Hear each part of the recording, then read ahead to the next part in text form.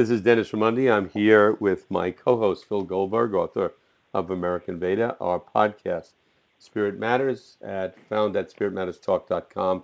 Our guest today, Amanda J. Lucia. She is an associate professor of religious studies at the University of California at Riverside, where she is co-director of the Institute for the Study of Immigration and Religion. Her research engages American religions and Hinduism by focusing on religious encounters between North Americans and South Asians. Her book, Reflections of Amma, Devotees in Global Embrace. Amanda, thank you so very much for taking the time to come on the show with us today. Thank you so much for having me. This is exciting. Amanda, we want to talk a lot about Amma and your findings in your scholarly work. You are a scholar of religion. You are a product of University of Chicago's famous program in the history of world religions. And in that context, what drew you to do a study of the woman we call Amma, Mata Amritanandamai? What drew you to it? Well, it's a kind of a long road, I'm sure, just like any other scholar of religion. How one gets to be where one is often a story only told in hindsight. But I was already studying in the field of gurus, and I had done undergraduate research, living for a year in Varanasi and interviewing ascetics, Hindu babas and sadhus from Varanasi all the way up to the mouth of the Ganges in Gangotri. And I was fascinated by gurus' lives, by the ascetics' lives, by the yogis, and their radical difference from the way I was raised, which was not religious, but certainly locked into the material world in many ways, just like any other American kid. And then I decided, after taking a degree in India studies and religious studies and going on to grad school at Chicago, I was thinking of what kind of dissertation to do and was working on my Hindi, actually, with a summer in Jaipur. And people kept telling me, you have to go see Amma. She gives these hugs and she travels all over the world. And a good friend of mine had gotten a hug from her in LA, and I thought just the not the unusualness of a Baba or a guru of any kind giving hugs was worth seeing, dekne layak, as it were. So when I came back to Chicago, it just so happened that she was in town that July, and I went to see her, and the crowd really was what drew me into deciding to write a dissertation, and of course then later the book on her and her movement, because the crowd was so unusual. In Chicago, there's a large Indian Hindu population, but then there's also a large population of non-Hindu, non-Indian spiritual seekers. And to see these people interacting so closely and all there with one common goal really drew me in. And did you go in? What was the effect of the visit?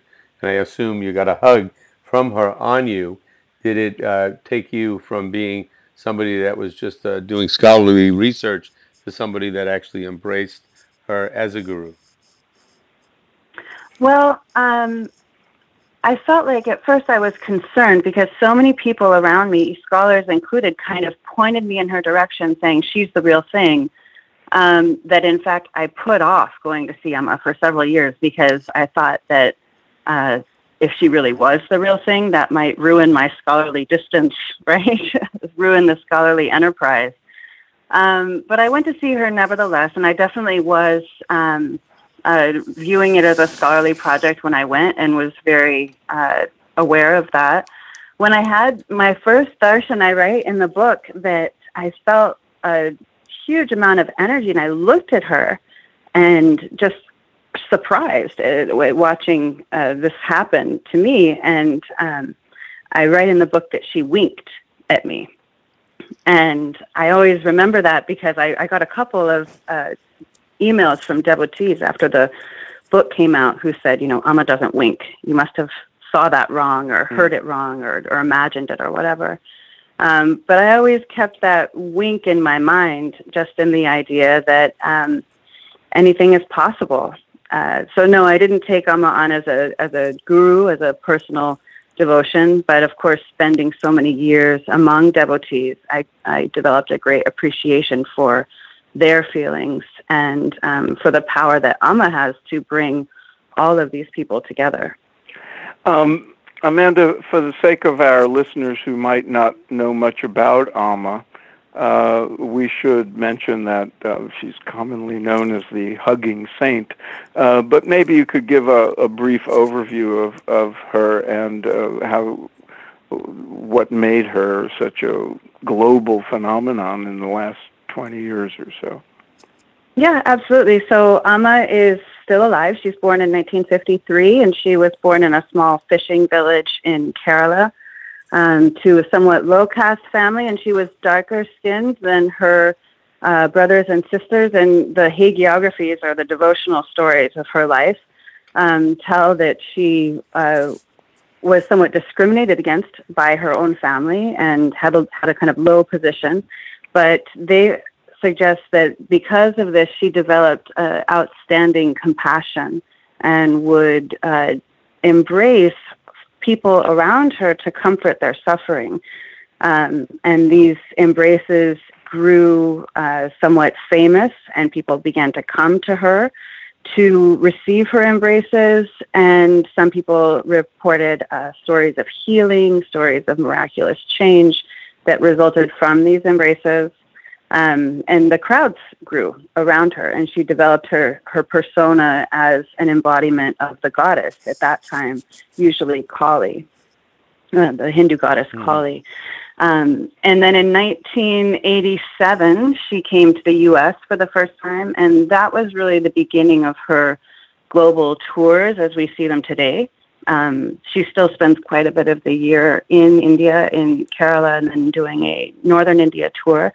But she also comes to the West, and now she goes to Kenya and South America and Japan in order to have these programs that are free and open to the public. Thousands of people come on any given night. And after a brief period of spiritual talks and bhajans or devotional music, Amma then starts to give darshan. And her darshan is usually in the Hindu context, seeing and being seen by God, as one would have in a temple, looking at a figurine of the deity, or even seeing a holy person in an airport or in a Himalayan cave. But Amma recalibrates this so that darshan turns into a hug, which is quite radical when you're considering coming from a Hindu context where the strict boundaries of gender and caste restrictions prevent people from certainly touching strangers. Amanda, I'd like to ask you a question, not just about Amma, but about gurus in general, because this is an area of your research. One of the things I've observed, and in situations, in environments that are where there are gurus, where there's a movement that's guru-centric, people tend to view the guru as all-knowing, really God on earth, or a spokesman for the divine, and who knows all about everything. And you'll often hear around Amma's people, Amma said this, Amma said that. Around Yogananda's people, Master said this, Master said that. And every aspect of life, they are looking for her guidance or his guidance, whoever the guru may be. And on the one hand, there's something very sweet about that. On the other hand, for many people, it's somewhat frightening that one is turning one's everything over to the guidance of this guru.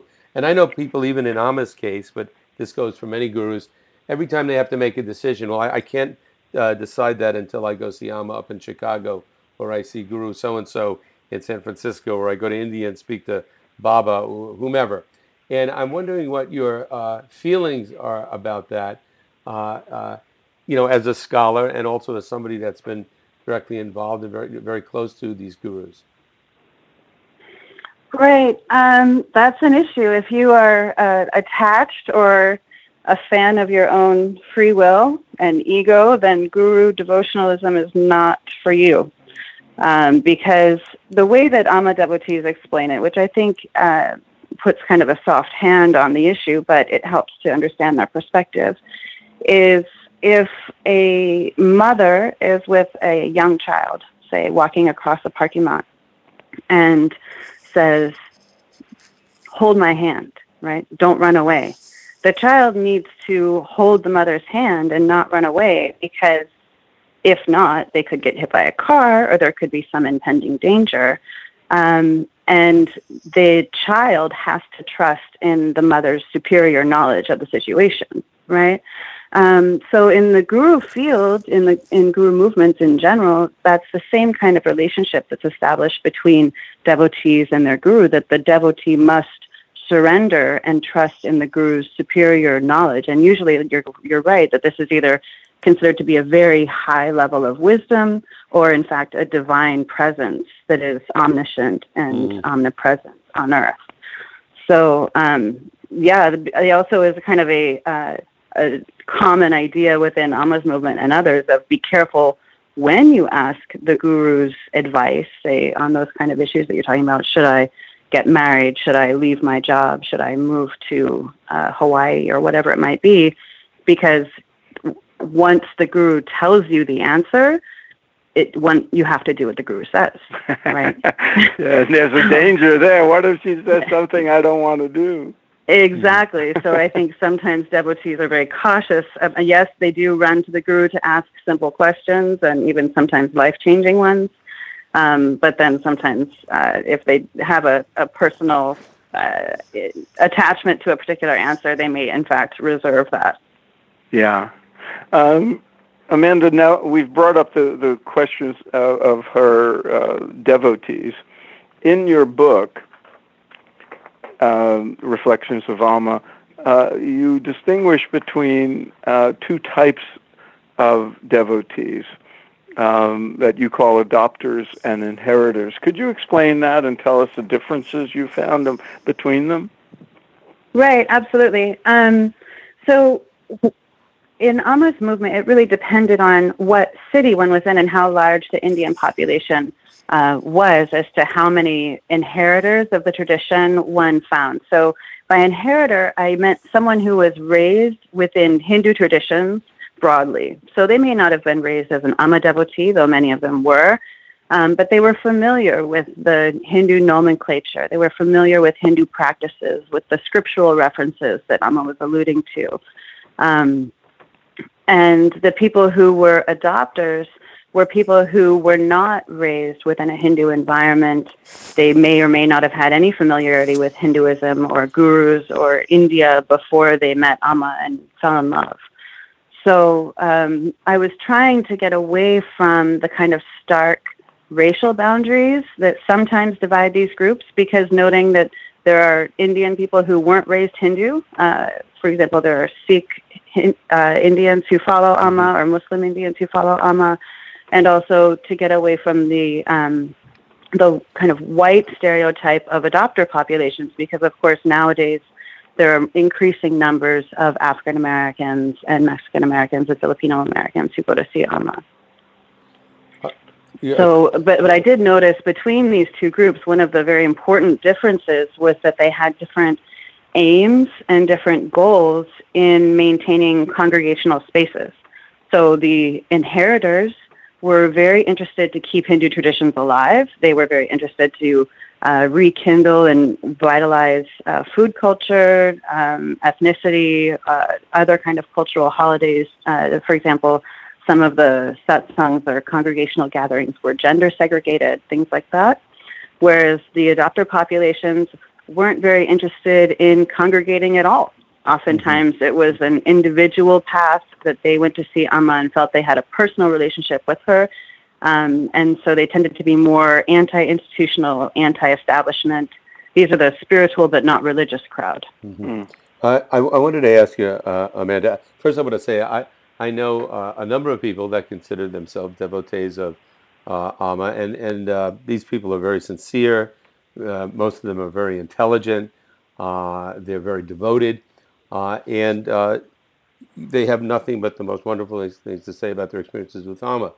It was also brought to my attention there's a woman who was a disciple of Amma, and with her for many years very closely, Gail Treadwell, and she wrote a book that was very critical of Amma and her movement, and I wanted to get your thoughts on it, but also I also wanted to say what was a little disturbing to me was when she wrote the book and people were discussing it, especially amongst Amma's devotees that I knew.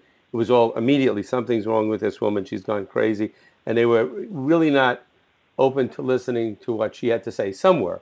And I don't know what her credibility is. I don't know her.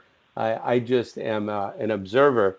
And in a lot of guru-centric movements, there is issues like this that come up.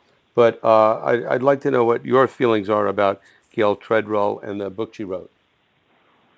Right. I'll take the first or the second part first, rather.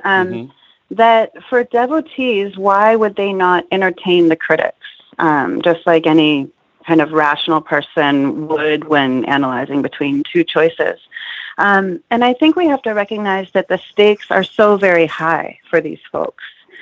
These are people who may have given their whole lives to Amma. They have made life choices due to her direction. They may have, depending on how involved they are in the movement, they may have their primary family and friend networks within the movement. They may have eschewed kind of regular forms of sustaining themselves by, for example, moving into the ashram or giving away their possessions or doing volunteer labor instead of labor for remuneration. They may not have 401ks, for example, things like that. So when one said, and to challenge the guru destabilizes the very nature of the guru-disciple relationship, because part of that relationship is surrender to the guru. So there's oftentimes kind of a knee-jerk defense reaction not to engage any kind of criticism, because that would destabilize their identity as devotees themselves. The more complex issue about Gail Treadwell's book, which certainly made a huge impact on the movement, as well as people who I received a lot of emails after that book was published, people surrounding it, surrounding Amma's movement in any way. Gail Treadwell was with Amma for a long time, I think almost 20 years, if I'm remembering correctly. She was really Amma's right-hand person. She was also there at the movement's initial beginnings when she was quite young, just a traveler in India who decided to stay at Amma's ashram and became quite close to Amma. So there is a sense of credibility to people who even knew her, felt very betrayed by what she then wrote later on. The accusations that I find most credible are the ones that involve her own ego, because in any guru movement, if one is publicly chastised by the guru or feels that one is kind of being looked over or passed over in favor of other devotees, that can generate feelings of anger and resentment and pain and suffering, just as it would if our own parent passed us over for our sibling, for example, or chastised us publicly in front of our friends. This is the kind of parental relationship that gurus have with their disciples. So I found that to be very credible in her feelings of pain and shame and all of the things that came with those kind of admonishments. The accusations were much more severe right. than just being passed over and neglected. Yeah. Yeah, I'm getting to that part. So the more damning accusations that are in the book involve the sexual relations between Amma and her Swamis, sexual relations between the Swamis and favored brahmacharinis or female celibate renouncers, supposedly celibate, as well as the financials of, taking money and coolers and etc. Some things where Gail claimed to be kind of told to hide in closets while Amma had sexual relations with her swamis.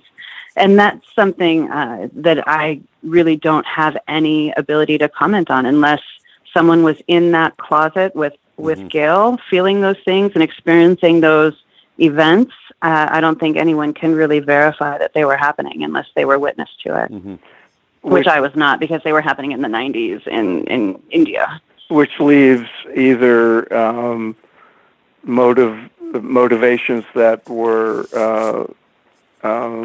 evil or delusion. Or monetary. Yeah. Right? There's a lot of reasons why I think a lot of ex-devotees tend to write these kind of exposés because they feel, jilted or betrayed in some way. Right? The anger of a jilted woman, or whatever that phrase is. I'm forgetting it right now. A woman scorned. Right? Yeah.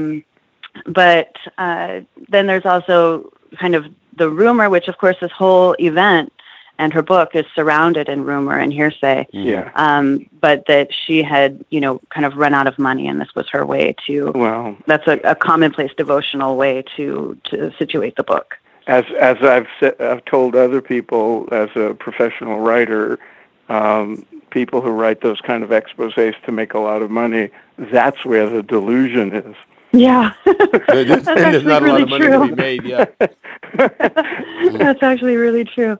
I mean, in fact, I'm writing an article. This event led me to write an article right now about what I'm calling the haptic logics of proxemic desire. So this desire to touch the guru, the desire to be close to the guru. Yeah. And that when we combine that with the extreme power differential between gurus and disciples, we find that in many movements, gurus are accused of sexual relations with their disciples. Yeah. And in fact, it's been very difficult. I'm not even sure if I've succeeded in finding a guru movement where there are not accusations. It's across the board. We could talk about that off camera.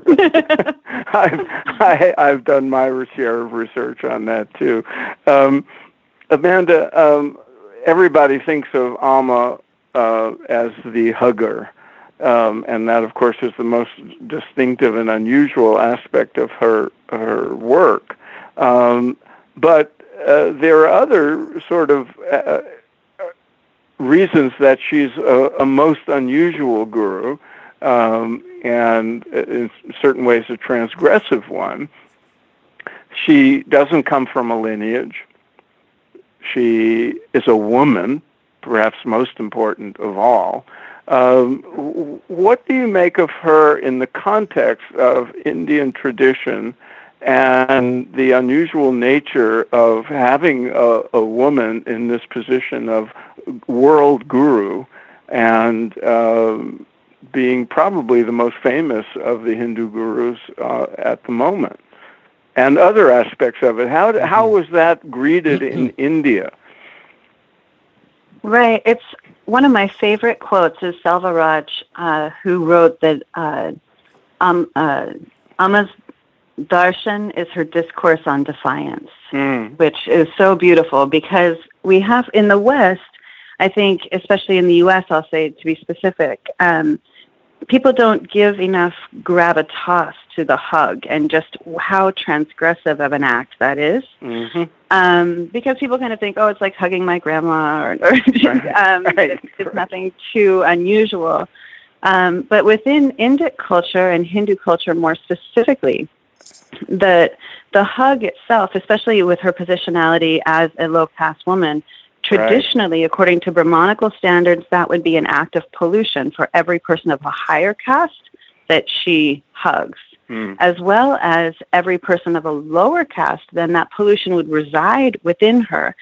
So it really is a public discourse of defiance of Brahmanical tradition every time she takes that stage as a woman and as a low caste person. And Amma really takes it to the extreme. As she became famous with the case of Datta the leper, who would come to the ashram and she would lick the pus from his wounds, and he claims to have been healed from those physical interactions with Amma.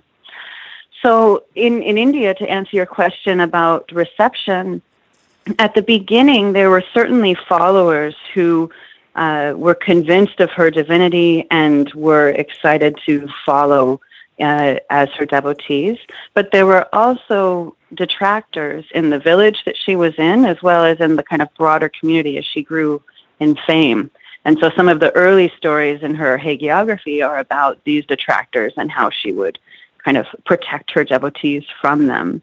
Mm-hmm. What's most interesting is it's very similar to kind of what we're seeing with yoga nowadays, is that once Amma came to the West and became very, very popular and famous here, that somehow silenced a lot of the critics back in India. Legitimized her. Right, mm-hmm. Exactly. And so we still see critics being quite aggressive in Kerala because of the kind of anti-religion or the secularist / communist people who are not excited about the power dynamics of guru-disciple mm-hmm. relationships mm-hmm. in general. But also it's important to recognize that humanitarianism has grown to be one of the most vital ways in which contemporary gurus combat their critics. Yes. So for the fact that Amma is building hundreds of thousands of houses in the wake of the tsunami, the fact that she has one of the leading hospitals in India, that she has a leading university in India, she's doing so much in terms of infrastructure and programs that the government would usually do. And so then you have, the prime minister coming out to say, Amma is a great person. Please support Amma. Amanda, how has Amma structured her organization for it carrying on into the future after she is gone? That is there a procedure for succession? Is there a hierarchy where one brahmachari will take over, or is it a group, or is there nothing like that that's been thought of to this point? That is kind of a taboo subject within the movement, as anyone can imagine, with a very strong charismatic leader at the helm. And in guru movements in general, it's always kind of best to wait and see what happens. So, for example, Satya Sai Baba right now is in the process of figuring that out with his passing just a few years ago. Mm-hmm. He named a potential successor that would come forward. Amma's done no such thing. More likely, perhaps, if I were to guess, even though I don't like to guess, it would be along the lines of Anandamai, the early 20th century Bengali saint, mm-hmm. who is still very much at the center of her devotional organization, even though she passed away, I believe, in 1982. Yeah. That's fascinating, come to think of it, because you can't get more personal in the sadhana that that people have around her than hugging. And I guess people would wonder, is there going to be another hugging saint in her place, or will the teachings take on a different character altogether? Which brings up this question. She's known as, for the hugs, and people come by the thousands. But that's certainly not the full dimension of the teachings she has. Could you go into other aspects of what devotees, whether intimate devotees or peripheral devotees, would get from being involved with Amma aside from the hug? Right.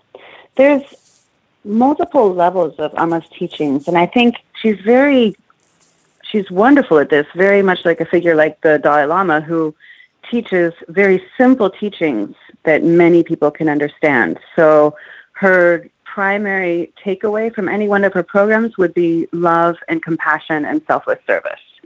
So mm-hmm. to treat others as lovingly as one possibly can. And she's showing us how to do that by hugging all of these different people. I always, whenever I see Amma in darshan, I always think, geez, I wouldn't want to hug all these people. Really. The dirty and the sick mm-hmm. and the smelly and everyone else, right? This is a serious act of love, of seeing everyone as divine. So she's performatively showing us what that looks like. Right.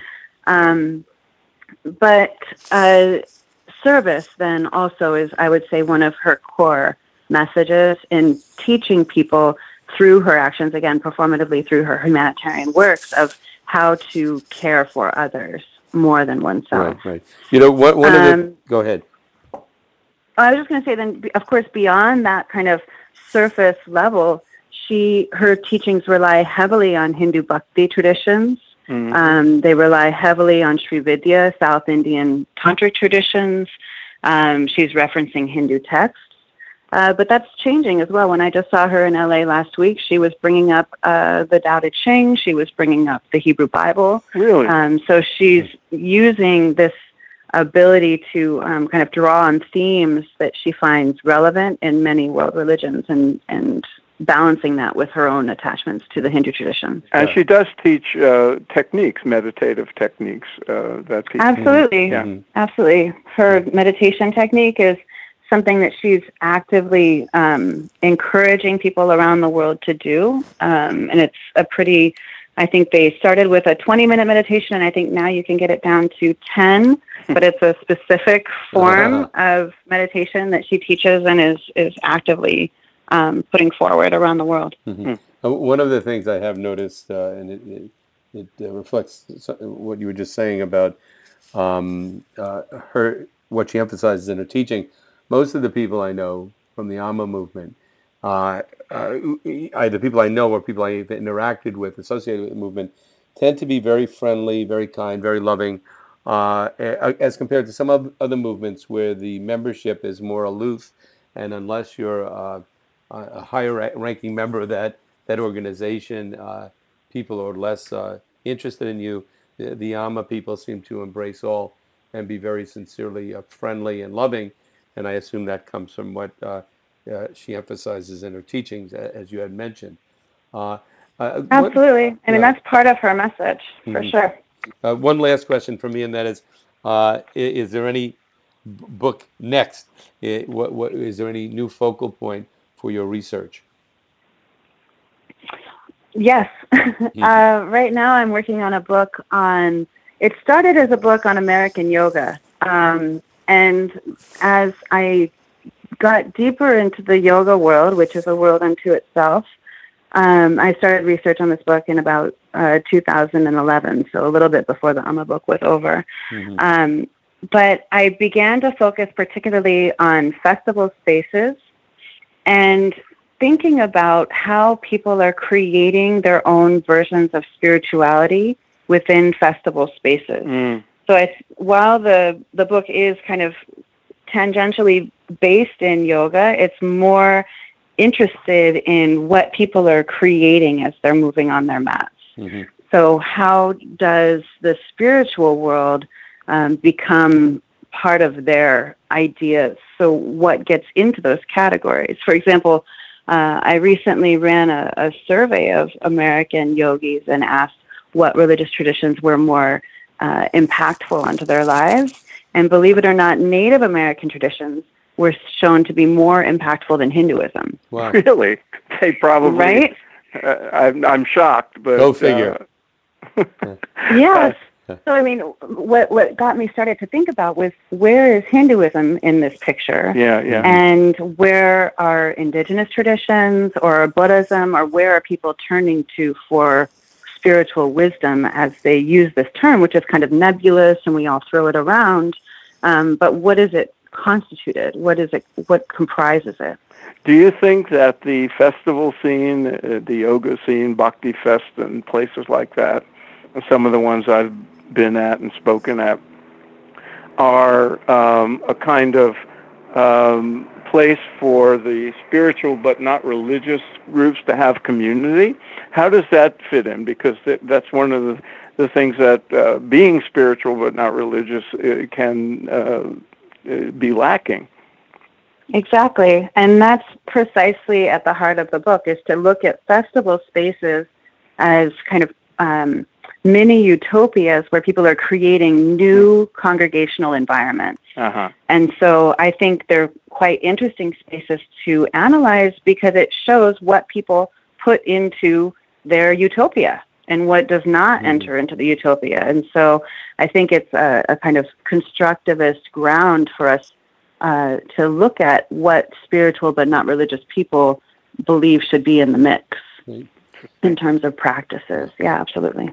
Amanda, thank you so very much for your time. Any final points you'd like to make to our listeners? No, this was wonderful to talk with you guys. Well, I definitely appreciate we'd love to have you being back on invited. again sometime. Yes, Thanks so and much. let's mention the title of Amanda's book again. The one on Amma is Reflections of Amma: Devotees in a Global Embrace. It's published by University of California Press. And that'll be posted up on our podcast website. Amanda, if people wanted to look into your work as your scholarly work, what website would they go to? There's some listed on my homepage at UCR and our departmental homepage, which you can put that up, and I'll give you the line for that. You can also find most scholars, including me, on academia.edu. Right. For a kind of long list of publications, etc. And then this new book has got a tentative title of Spiritual Nomads.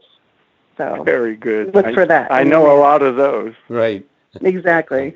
Exactly. Well, thanks for being with us. Thank you. Thanks so much. I appreciate it. All right.